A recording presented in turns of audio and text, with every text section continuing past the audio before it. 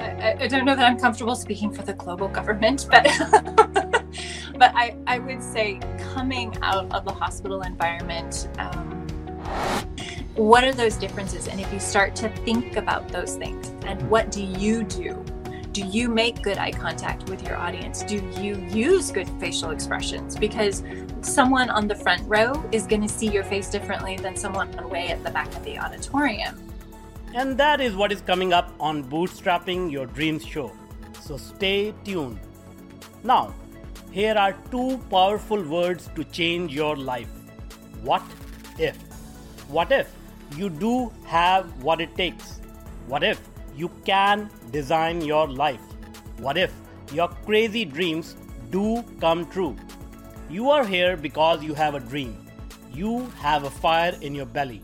You want to change the world. And you want to lead the charge in the post-socially distant era.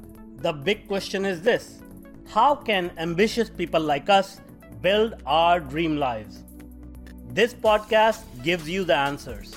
We have created the perfect community of the world's best minds who want to get things done, survive and thrive in this uncertain world. Join us by navigating to bootstrapping.group. Hello and welcome to this new episode of Bootstrapping Your Dreams show. This is going to be a fun episode. I have my friend Elaine Jacques here. So just let me quickly introduce Elaine. We met on LinkedIn a few months ago and we've been having quite an interesting conversation. So Elaine seems to know a lot about what is going on right now. So we'll talk about that. Elaine is a certified nationally certified speech language pathologist and an internationally certified leadership coach. She teaches us how to set our mindset to be you plus 1%, so that you can climb a mountain one step at a time. We will tap into, using this method, she taps into the inner brilliance to find the 1% you can do today to become an even more amazing you. Like a big ship changes its rudder by 1 degree and arrives at a completely new destination, you can change your destination if you change 1% every day. Awesome. Welcome, Elaine. Thank you very much, Manoj. It's my pleasure to be here. All right. So I know you have a very interesting story. So can you just introduce yourself and tell us how you got here where you are? Well, thank you. Again, it's very kind of you. I appreciate the honor to be here. So a little bit about me. I am currently standing 1 foot on my third career and 1 foot on my fourth career because I like to keep learning and growing and apparently getting alphabet soup after my name while I do it. So I am currently a medical speech language pathologist. As you mentioned, I'm nationally certified here in the United States. And I'm internationally certified as a leadership presence and leadership development coach. So those are my third and fourth careers, which I'm doing at the same time because, again, apparently I get bored easily, so I need to do lots of stuff. Yeah, well, I know A-class personalities, they get bored easily. So I can relate to that. So speech language pathologist, right? So for a lay person like myself, can you explain what does that mean? Like, what does that actually mean? Well, it means different things for different people who use that term. What it means for me is I work in the acute care setting in hospitals. I work with adults only in that setting. And primarily, despite the fact that speech and language are in there, primarily what I do is swallowing disorders. So people who are having difficulty swallowing after a stroke or a surgery or an accident, something along those lines. So the speech language is a little bit misleading in this case. I do work occasionally with communication disorders in the hospital, but primarily it's adults who are having difficulty swallowing. So it's like medicine, and things of that nature, or food and stuff like that? Everything, yeah. People who are having trouble swallowing different textures. I like to joke that when I was growing up, I was told you don't play with your food. So I grew up and got a master's degree in playing with everyone else's food. So. All right, great. And then what about your life leadership coaching? How does that play into your medical profession? Well, I'm going to tell you for ethical reasons, I keep them totally separate. My patients, people I work with at the hospitals, they don't know that I have a fourth career, and I keep it separate just for ethical reasons to make sure there's never a question about, am I trying to poach, one thing for the other. Yeah. So for me, I draw from my speech pathology career and my knowledge of neuroscience to help me create a really holistic view, perspective for my clients in the leadership presence field. So that's how I draw going back and forth. And I will say now that I am a coach and some of the coaching things that I've learned to have better conversations with my patients and their families as well. So it has kind of gone back and forth for me, but otherwise I do keep them separate. That's great. And so let's talk about some of the challenges that people are facing right now. And I know you have a very unique take on things. So let's start there. Can you tell us what actually is going on with this whole pandemic coronavirus situation? I know you are in California, which is the sort of the hotspot, if you will, in US, among other places. But what we hear from the news sources, from the traditional media outlets, seems to be not the exact reality on the ground. So can you share with us, like, what are your views on what is going on? Well, I don't want to overstep because obviously I have been being good and staying in within my own state and area. So I really can only speak to California. I know that I'm only privy to what I hear from friends, connections, that kind of thing for other areas. But as far as California is concerned, they are tentatively planning to loosen the restrictions starting this Friday, so a couple days from now. And I think that's in response to at least the experience in my area is that most of the hospitals are primarily empty. People are afraid to go to the hospital because they are scared they're going to get COVID from the hospital. So there are hospitals in the area that have 700 beds that only have 17 patients in them. Wow. So there are hospitals in the area that are laying off nursing staff and other hospital staff just simply because there aren't enough patients to support it. So I think that's leading into lifting some of the restrictions to say, okay, maybe we're panicking to a level that's not supported by the data that we're seeing coming out of hospitals. I see. So what is your opinion on this? Like, are we panicking needlessly, or is this the right response from the global governments, or what is your opinion on this? Well, I don't know that I'm comfortable speaking for the global government, but but I would say coming out of the hospital environment, yes, we do need to be respectful of other people. We need to be a lot more careful about when we're sick, staying away from each other. But that's not just for COVID. That's for anything like a cold, like the flu, other things that fall into the same class as COVID. The coronavirus is a class of viruses. And so just recognizing that when you're sick, stay home. And that's for anything. And if you're sick or your child's sick, wash your hands. And don't just wash them like fingertip wash them, like actually wash your hands. Because that is what at least the Center for Disease Control here in the United States says is the primary way that we spread things from one of us to another of us is touching surfaces, touching ourselves, touching other people. Yeah. So washing your hands thoroughly and frequently is the single best way to prevent the spread of most diseases. Okay. So, with any crisis, like, there are multiple issues that bubble up. So in this case, there's a public health issue, there's mass psychology issue. As you said, like, a lot of people are just scared to go to the hospital. There are economic issues that are yet to hit us, in my opinion. According to you, what is the most challenging out of these three right now? My perception is it's the fear of the unknown, that there has been so much banter going on about, is this the thing that's going to kill me, even though I'm 20 years old and I'm totally healthy and maybe I have a dry cough and oh no, what is that? And not to be disrespectful to people's fears, but the level of fear compared to the actual statistics of how many people have it, don't even know it, think that they just have a cold and recover without any complications and without seeking medical care, leads one to feel like the level of panic may be a little unwarranted. Now, I step carefully because, of course, I'm not an epidemiologist.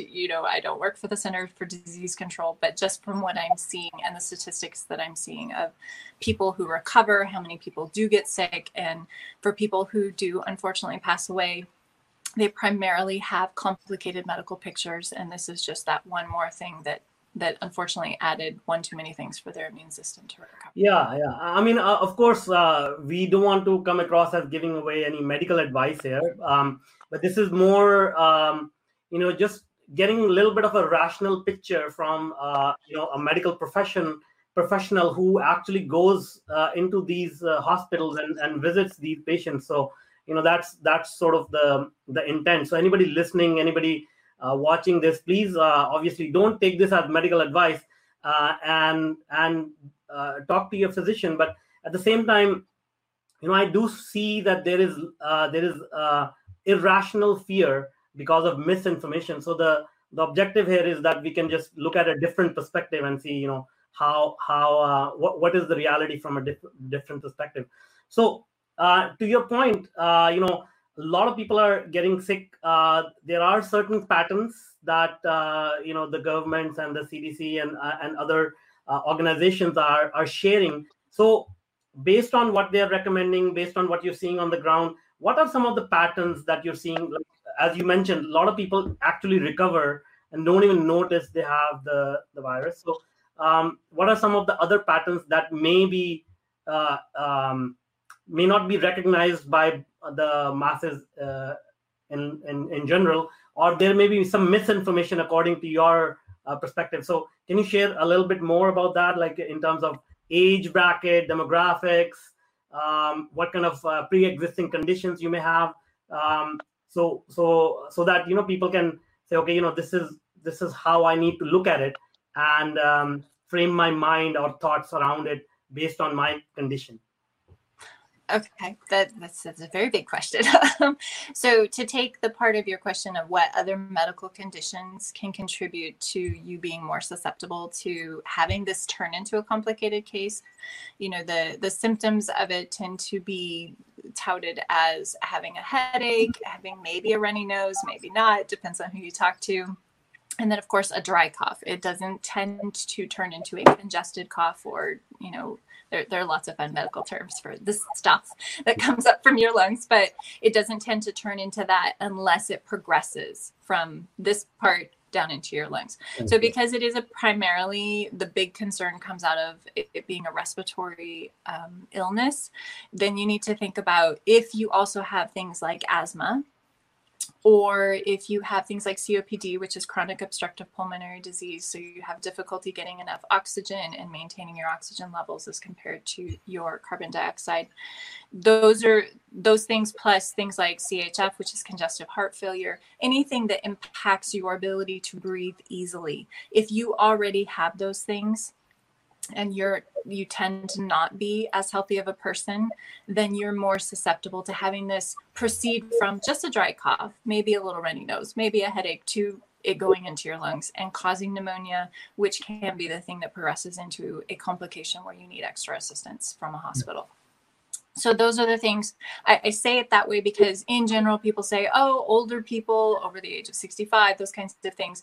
And I will tell you, my mom falls into that age category, and that offends her because she's very healthy. So she's like, my age is not a thing. So it doesn't necessarily have to be, I've had patients, who were much younger, who just didn't have a really good, healthy medical picture where this is going to be an issue for them. Whereas I have people in their late 70s, they're totally fine. They're out walking, they're doing stuff, they're great. And this isn't something that's likely to be an issue for them any more than a 20-year-old. So I step on that just a little bit lightly because, again, I don't want to offend someone who's a healthy 80-year-old. So that's great. Now, people who are nervous about their health, their immune system, are there any simple things they can do right now to either protect themselves or just sort of get into a little bit of a better shape, contribute a little bit towards their immune system? Absolutely. I would say the biggest things that people can do that are the simplest is if your particular country isn't restricting your outside activities, to get outside every single day and get fresh air. Get your blood pumping, help your red blood cells regenerate, help your white blood cells do their job better to protect you. Get outside, get fresh air. I know there's differences in climates and everything, but if you can get sunshine, a reasonable amount. I have to say that because I'm a redhead, so a reasonable amount for whatever it is for your skin type. Mine is like 10 times more than your. Exactly. For me, a reasonable amount's like 8.5 minutes, and then I have to rush inside. But no. So for people who can tolerate being out in the sun, that's the best way, the most natural way you can get vitamin D, which actually helps to support your immune system. So get outside, get that fresh air, get that vitamin D. Make sure you're doing good hand hygiene, good body hygiene, making sure that if you do choose to eat, there's lots of jokes about eating too much, but if you do choose to eat, that you choose well, that you choose things that are healthy for you, because we are what we eat. So if you're choosing things that are not good for you, that are hard for your body to deal with, if you're drinking a lot of alcohol instead of water, just going to step lightly on that one. You know, the good hydration is a thing. So there's some really basic things you can do, like good exercise, getting enough sleep, making sure that you practice good hand hygiene and body hygiene, and then making sure what you eat and drink is good for you and not maybe harming you. Yeah. So yeah, I mean, in a state of despair, in a state of frustration, some people may opt to eat unhealthy, which is, arguably is going to increase the anxiety. So it's a good way to sort of turn things around and start eating healthy. What about the mental aspect? You know, because as I just mentioned, everybody understands rationally it's good to eat healthy food. But, we know people smoke, people do drugs, people drink alcohol. So what are some of the things that they can do to mentally prepare themselves to get through this whenever, whatever is coming, however the situation unfolds? So that's a great question, because as you know, mindset is so important. How you choose to approach life, your perspective on life is going to change how you feel. And that's a neurochemistry response. If you approach the situation, this is the most terrifying thing ever. Just me making that facial expression and talking that way and tensing my body actually increases the cortisol production in my brain. Cortisol is the neurochemical that is our response to stress. So just having that bathing my brain will make me feel more anxious. So things that you can do to help yourself is don't bathe your brain in cortisol by listening to news all day long. Maybe say 10 minutes, I'm going to get an encapsulation of what the statistics are right now. Do the numbers match the level of hype that I'm seeing? And if they don't, maybe I'm just going to close that down for the day and focus on what can I do? What are the things that I can do? This is a great time to do things like upskilling. Figuring out, is what I was doing before this the same thing that I want to do after this? What do I want to take forward, and what changes do I want to make? This is the time to be doing those.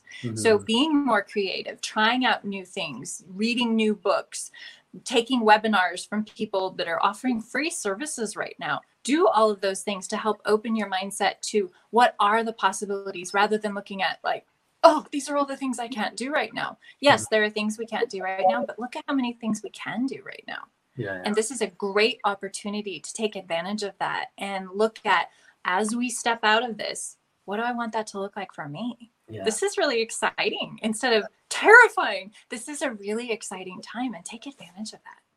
Yeah, I think you touched upon something here, which I have noticed whenever there is some sort of a disaster or some sort of a crisis, it actually brings about a huge load of opportunities. And because of the disaster and the crisis, we have to rebuild rapidly, right? Like it's not like a normal pace of regeneration. And this, I have seen it in nature, I've seen it in business, I've seen it in life. So whenever you go through like a challenge, the subsequent period experiences massive growth. It happened after 2008 crash. It happened after September 11th crash, right? So no matter what people say, being in the moment is kind of difficult. Like, what the heck is going to happen? But universally, people, we need to rebuild. And during that rebuild process, everybody will need to contribute. At the same time, you are saying consistently the same things as a lot of other people, myself included, are saying. Don't watch the news, upskill yourself. And what I found is, as I'm saying more of that, I'm getting a little bit of a pushback where people are saying, hey, you know what? I'm not in that state of mind. I'm not motivated right now. I'm in a closed, very small apartment. Everybody's in a different situation. So I saw their state of being, and then I said, okay, what is it that we can say that doesn't come across as us preaching them, hey, thou shall not watch news for more than 10 minutes, thou shall upskill yourself.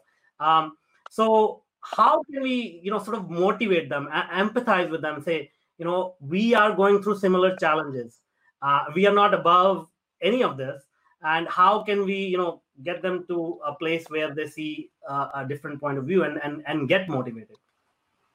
And that's a really great point, because it's definitely one of the two words that popped into mind while you were saying that was empathy and vulnerability. Mm-hmm. Is recognizing that people need to know that they're not the only ones in this, because when you're sitting alone in your apartment all by yourself, there's a lot of fear. There's a lot of things that float through your mind, worst case scenarios, what ifs, those kinds of things. And to acknowledge that and to say, you know what, we're in this together. Yeah. And I appreciate you sharing this time with me, and I appreciate you being willing to be vulnerable with me. And I just want you to know that, I feel like I'm crawling the walls too. And one of the ways that I've chosen to deal with it is through blah, blah, blah, blah, blah, whatever it is. If you feel they're open to that, sometimes people need to be heard and feel validated first. Yeah. So I always encourage leaders to be very empathetic to their teams. I don't say, don't overshare. You don't need to talk about, oh my word, I had to do this many loads of laundry this morning before this call, because my baby puked on everything. Maybe don't share that much, but, to be able to connect, to say, hey, is anyone else feeling like they're crawling up the walls, and to acknowledge it, open the door for people to feel like, yeah, we're all human. We're all in this together. And then you can say, okay, what can we do together? What would be good for you right now for us to do together? Shall we watch a TED Talk and then talk about it? Mm-hmm. Shall we do a Goalcast video, watching party, and pick out 3 of our favorites and share them with each other? Those are little ways that you can say, we're in this together, and kind of encourage someone to say, let's try something else. Let's fill our mind with something else besides negativity and fear. But if you don't acknowledge it, then people don't feel validated, and they feel brushed over and disrespected. And that's really unkind right now when there is so much fear going around about the unknown. Yeah, I think you're absolutely right. Acknowledging once, we are very, very good at acknowledging positive emotions. We are all over the place and happy and dancing and everything. But for some reason, we tend to hide or even suppress our negative feelings. And as you mentioned, they find a way to bubble up somehow, to demonstrate a point. Like I have 2 sons, 8 and 10, and I had a challenging time with the older one, where I'm trying to explain things to him that the situation has changed quite a bit. We cannot be doing a lot of things that we were used to, and yeah, I mean, it didn't go well. He's 10 years old. He's trying to come to grips with this, and as a parent, I'm trying to figure out how I can navigate this. So it's a huge challenge for me. I haven't figured it out yet. So what I'm trying to say is, like, everybody's going through some challenges. Just because we are sitting here doing this podcast doesn't mean like everything is all good in our lives, but there are challenges that we need to face regardless. And you correctly mentioned it's like a huge equalizer. Everybody's going through the same thing. So now let's talk about leadership, because I think it is very applicable in this scenario as well. So how do you develop leaders? Are they born, or can you develop them? Oh, that's a fun question that a lot of people have different answers to. I think that in spite of someone's title, that anyone can be a leader. Mm-hmm. Someone in an urgent situation can step forward from I'm not going to use titles here because I don't want to be demeaning, but, a low level position. Someone who isn't seen as a leader can step forward and take control of a situation and lead people to safety. They are a leader. If you inspire and empower other people, it doesn't matter what your job title is, you're a leader. So I think that we all have the capability of being leaders inside of us. It's whether or not we choose to grow that and empower that and become that will depend on whether or not we're good leaders or great leaders or fantastic leaders. So I think that's my way of answering that question. Great. And then how do you bring about that leadership quality in people you work with? Like, if like right now, as I said, it's a great time to become a leader and step up So what are some of the things that you can recommend people do to bring about their leadership skills in themselves?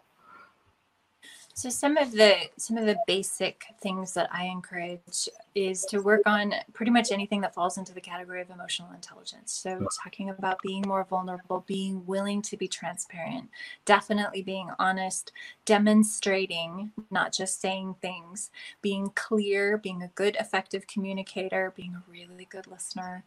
All of those things, you and I have talked about eye contact before and body language and all the things that really excite me and get me going. But those are all bits and pieces that, when put together into a holistic package, make for a really fantastic leader. Yeah. And we're not always going to be good at all of those all of the time, but now is a great time to practice with your kids, with your teams, with other people, having these kinds of calls and saying, okay, can I be a good listener? Can I demonstrate this skill? Use this time to practice those. This is a great time to practice those. Exactly. No, I can attest to that. I'm still struggling with it. I'm still not a great listener, I will say that. But podcasting has forced me to hone in that skill because if I don't listen, then it won't be a good podcast.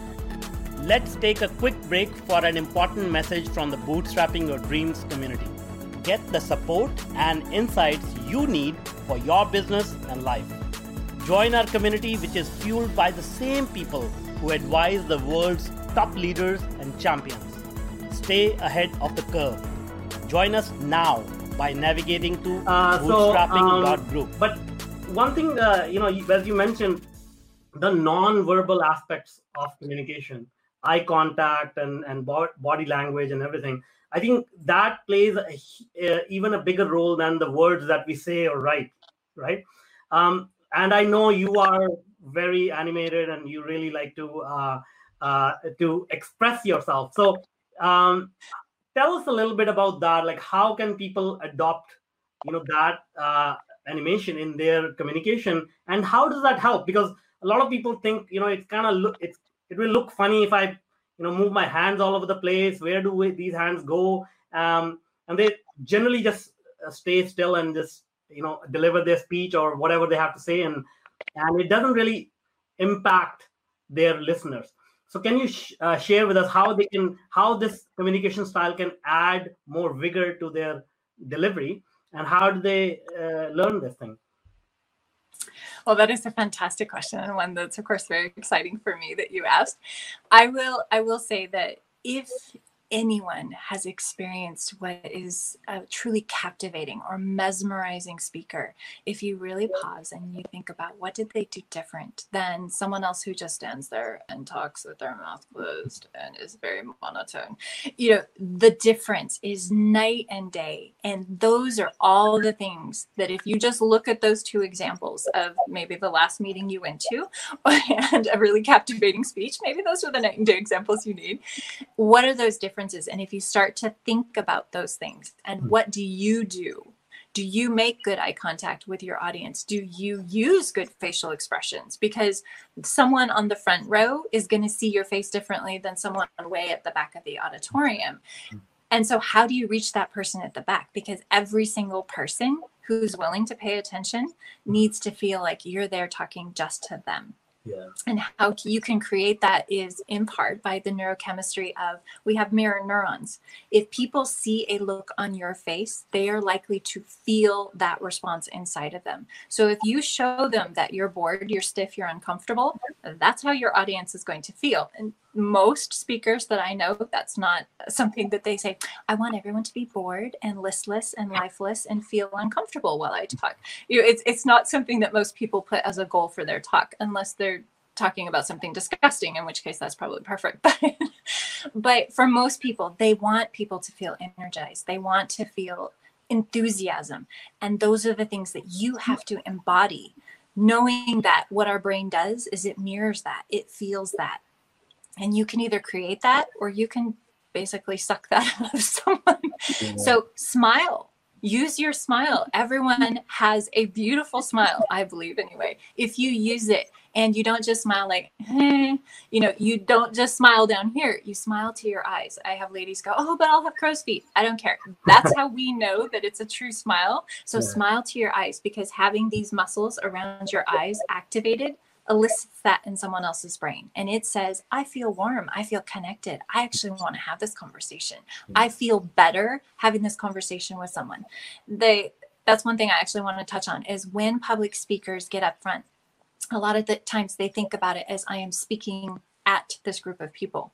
I would like to encourage people to instead think of it as, I'm having a group conversation. And the reactions might not be verbal, if people aren't being rude, but the reactions might not be verbal, but making those connections with your eyes and seeing people go, oh, those are the responses. That's the conversation you're having. And that changes for most people when they change that thought process of, I'm sharing a conversation with this audience rather than I'm speaking at them or I'm teaching them things. Have it be a participatory conversation, even if it's just that, oh, and you see that look on your audience's face. You can create that for them by how you present yourself. So I know that's super high level and we covered a ton of stuff really, really super quickly, but this is something that I work with people, is to say, how can you create that for people? And you can. Anyone can learn that if they want to.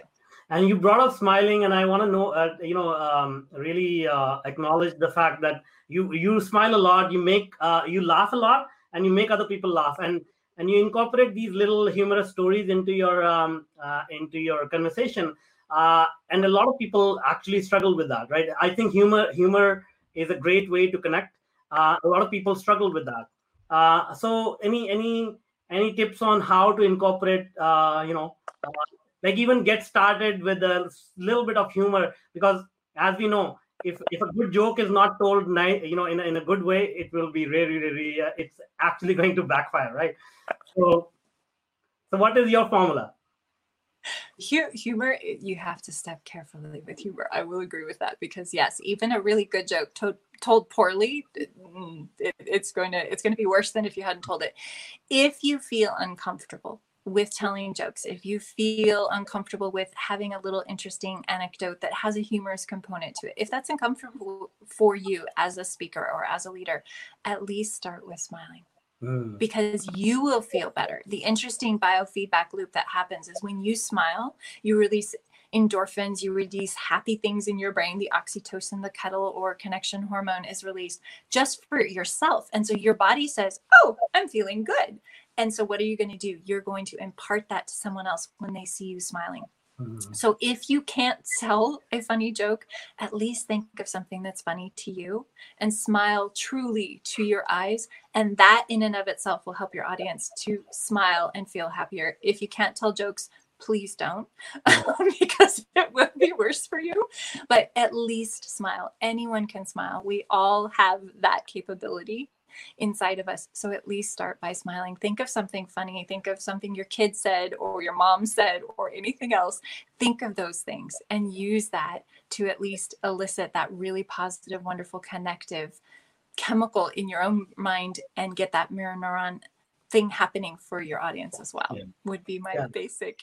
That's amazing advice. Now if I can make one observation, maybe you didn't notice that about yourself, but what I notice is your humor is about just life in general, like your regular everyday life.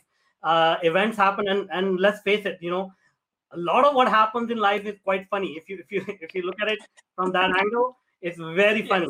How humans behave, how they observe the world, how these belief systems get formed. It's quite funny if you observe it. So people don't need to go out and buy a whole bunch of joke books. They can just observe their own life and incorporate those jokes in their conversation. And it has a good effect as well. Like, it actually humanizes you. It actually shows the other person that we are similar in many ways, right? Yes. All right. And now let's talk about your work environment. I know you are particular about certain way of sitting, posture, environment, and all that. So can we dive a little bit into that? And how do you perceive these things to be important in your work environment? And how do you manage this? Like, how do you do this for your own work as well? Okay. I'm reaching for, I'm not entirely sure where you're going with this question, but for me, from what I understand, you are particular about the work environment and posture while working. Is that correct? Or is that yes. okay? Oh, absolutely. So my question is, how does this impact our productivity, our work, and what do you do to improve your posture, your work environment? Absolutely. I've talked about the biofeedback loop that your body gives you if you allow it. And that is, if you are sitting in such a way that maybe causes discomfort, poor posture obviously is a big deal. But if I get teased a lot about this. I'm actually doing it right now. I sit on the very front part of my chair because I'm so into this. I'm so excited about this conversation. So there's this whole bunch of chair behind me that I barely use. But for me, that is I'm into this posture. I'm really into this. Whereas if I sit back, and I'm just kind of leaning back. And of course, I'm, exacerbating it by crossing my hands in front of my body. I'm closing my body off to you. The other thing is, if we were sitting in person, Manoj, and I suddenly did this, the message that I'm sending to you is, I really don't agree with what you just said, or I'm really not into this anymore. Or of course, the standard is I'm bored, or I don't respect you, or I really don't want to be a part of this conversation. So just creating this distance for us makes such a difference. Whereas if I'm like, oh, really? Oh, that's very exciting. And I lean forward and my face is right here and everything, for you feel that difference already, that I'm actually engaged in this conversation. You can do that for yourself just as you're working at home in how you sit. If you sit in front of your computer and you're like, okay, I'm typing out here somewhere, and you're really not into it, your body will start to bathe you in the chemicals that say, nah, this really isn't important to me. Mm-hmm. And your ability to focus on that is going to be much less. Is that? Oh, yeah. Of course. Yeah. I asked that question because I'm really, I guess, in a way, I'm just getting coaching for myself. So, because I'm really bad at that. And typically I have seen a lot of engineers, software engineers are bad like that, because, we are so used to sitting in front of the machines all day long, all night long. So thank you for sharing that. Now, let's come back to the most important aspect that I wanted to talk about, which is U plus 1%. So tell us a little bit about that. What do you mean by U plus 1%? So that is my way of encapsulating the Kaizen principle out of Japan, which is to say, let's take you where you are right now, and let's do that continuous improvement. Let's take that one little step that says, there's that thing that someday I would like to have accomplished this. An example that I use quite a bit, and you referenced it right up front, is I will have people who will say things like, not actually like this because I don't help with mountaineering, but I will, have someone who say, I'm a couch potato right now, or I'm only someone who strolls around my house, but I'd really like to climb a mountain someday. Just as a very poor example. But how can we get you there? Instead of saying, oh, someday it would be great to have a selfie of myself on top of Mount Kilimanjaro. Well, you're not going to get there unless you actually start doing work towards that. And so it's the idea of, because it's U plus 1% today. And I will tell you that people get on discovery calls with me, and sometimes they're surprised because I will say, what is the one thing you're going to do to move yourself forward today? And I actually spoke to a gentleman and he said, oh, well, maybe starting tomorrow. And I said, no. I said, you misunderstood. When I say U plus 1% today, I mean, what is the one thing you're going to do before you go to sleep tonight? Mm-hmm. And he stumbled. He was really shocked by that. And I said, no, it starts right now. I don't care if you work with me or not. It starts right now. My legacy for this planet is, if you have a phone conversation with me, you're going to move forward at least one step. Even if that's one step away from your phone and never speak to me again, you're going to take one step. But it's my way of saying, don't put it off. You're worth investing in. So let's take you, add that 1%, and let's do it today to move you forward so that your future self can look back and say, thank you for doing that. Thank you for taking that step that started us rolling towards this path of becoming the even more amazing person that we are right now because of what you did last year, 2 years ago, 5 years ago, whatever it was. It starts today. That's cool. And investing in yourself. And so, I always I always have again, my engineering mind is more like, I got it. What do I need to do next? I need to improve myself 1%, which is, for me, it's an abstract thing. A lot of, I understand it, but how do I incorporate it into my life? Can you give me some examples of what that improvement of 1% may look like in somebody's life? Okay, so we'll and that's a great question. Thank you. Let's take the example of, say you're a couch potato. You're not, I'm sure, but you want to climb a mountain. Well, obviously you can't jump off the couch and strap a pack onto your back and walk up the mountain, because, hamstrings and shoes and, the fact that you're not close to Mount Kilimanjaro where you are, and, all of that stuff. Mm-hmm. So let's say that's your goal. So how can we break that down? Well, for starters, you probably need to look at, what's your exercise level? What are your shoes? What are things that you can do to stretch and warm up those muscles and those kinds of things? So an example would be, okay, Manoj, how about you decide how many steps you're going to take today? And then what does that look like tomorrow? And then what does that look like for the next day? So let's say you normally walk around your house 10 times. Maybe you run a little bit to catch up with your sons, that kind of thing. Well, maybe today what you do is you run around catching your sons 2 more times than you do normally, because they need extra exercise too, and it'll help them sleep better, and that's better for you. But those are the kinds of things, that 1%. What is one little thing you can add? I have given actually the example of, if you go to the grocery store, and this is a terrible example right now, but if you go to the grocery store, don't park as close to the building. Park 2 more spots away or 3 more spots away. And you can say to yourself, I'm going to get 15 extra steps doing that, or 18, depending on your stride, whatever it is. But you're also doing something really good for the planet by saying, there is someone else, like a mom with 5 kids who's just really struggling to get through her day, who now is going to have a closer space.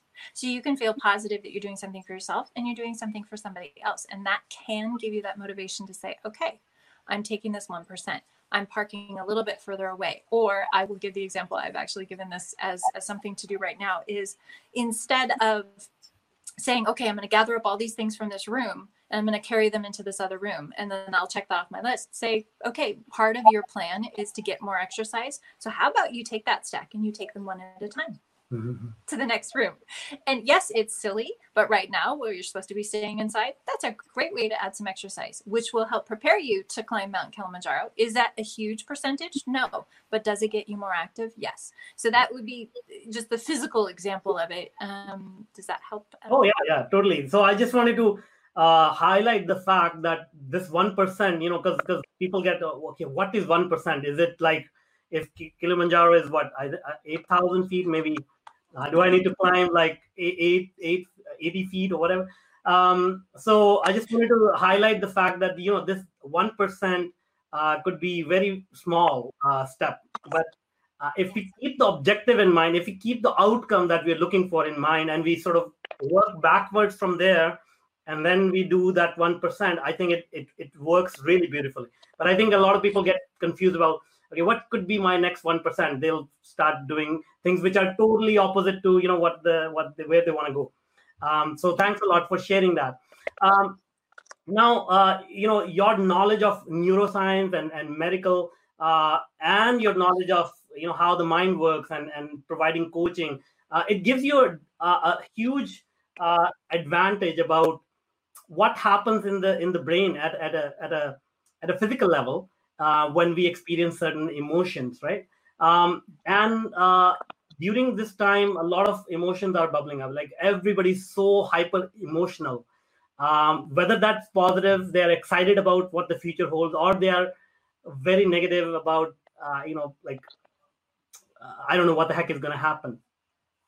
And I know there is a certain equilibrium that you can start to maintain to bring yourself, calm yourself. So any tips you can share about, how you can balance the negative versus the positive, so you can have a healthy experience through this time of crisis? That's a beautiful question. Yeah. Something that's very, very timely right now is to recognize that we are all going through this, and to validate that for yourself. To say, you know what, I'm feeling scared, or I'm feeling frustrated, or I'm feeling stressed, or I'm feeling super irritated, or whatever it is that you're feeling, acknowledge it and say, you know what? I'm not the only one feeling this. A lot of people are feeling this way right now. It's what you do with that then matters. And to say, okay, how do I want to respond to this? Do I want to marinate in this for half an hour and just be like, and feel, miserable and horrible for half an hour and get it out of your system? Okay, if you need to do that, then do it, but recognize, set a time limit on that, and then say, okay, what am I going to do to help myself move forward through this? To grow forward is one of the terms that I like to say.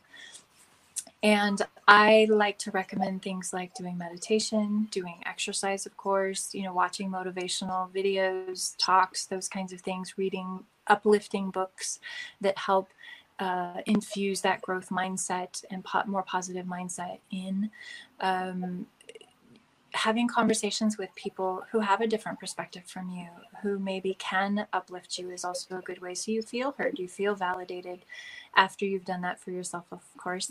And just commiserating and sharing with another human being can help you feel more connected right now. And that will, of course, release the oxytocin, which can help imbue you with all those other nice neurochemicals so that you can move forward and not get stuck. And to recognize realistically that a feeling, a thought, it's transient. Nothing is permanent. So if you can recognize it, I like to use the visualization of sitting outside and watching clouds go by. Yeah, you can say, oh, that one looks like a rabbit. And that doesn't make it a rabbit. It doesn't make it a real rabbit. It's not going to hop down and hand you an Easter egg. Not that that works biologically, but it is something that you can say, okay, I'm feeling this way right now, frustrated, happy, whatever. And it's going to float past, and there's going to be another thought or another feeling that's going to come, but not getting so attached. I used this example actually a couple of days ago of letting those thoughts go. If you don't let a negative thought go, it's like holding on to a cactus. It's just going to keep poking you. It's just going to keep hurting you and embedding you with all those little spines. So let it float by and say, I acknowledge that. I acknowledge I feel this way. A lot of people are feeling that way. Okay. Let's see what the next one is. Look, it looks like a turtle, or it looks like a giraffe, or whatever. To be able to be a little less connected to that can sometimes help give you that perspective so that you can move forward. Yeah, I think, thank you so much for bringing it all full circle. I think to summarize it, what you're saying is obviously maintain a positive mindset, communicate a lot with other people who can help you, go out, for rejuvenating your body, and also things like meditation or any other practice, Tai Chi, yoga, whatever, can help bring that balance into your mental and physical aspects. Those will be really good. So thank you so much for sharing your thoughts. We went all over the place. We talked about the medical condition, what the government is doing and all that, and we brought it down to an individual level, and I hope we were able to give a good actionable advice that people can incorporate into their lives right now. So once again, thank you so much for being with me today, sharing your beautiful smile, giving us a little bit of a comedy lesson as well. And I hope to have you again on our show very soon. Thank you very much, Manish. That's all for now. Until next time, if you want to realize your full potential, I invite you to join our community. We support and help each other out because no one has to do it alone. Join us today by navigating to bootstrapping.group. The community is free to join, no strings attached except for one. You have to take action. So if you are an action taker, we want to talk to you. Join us by navigating to bootstrapping.group.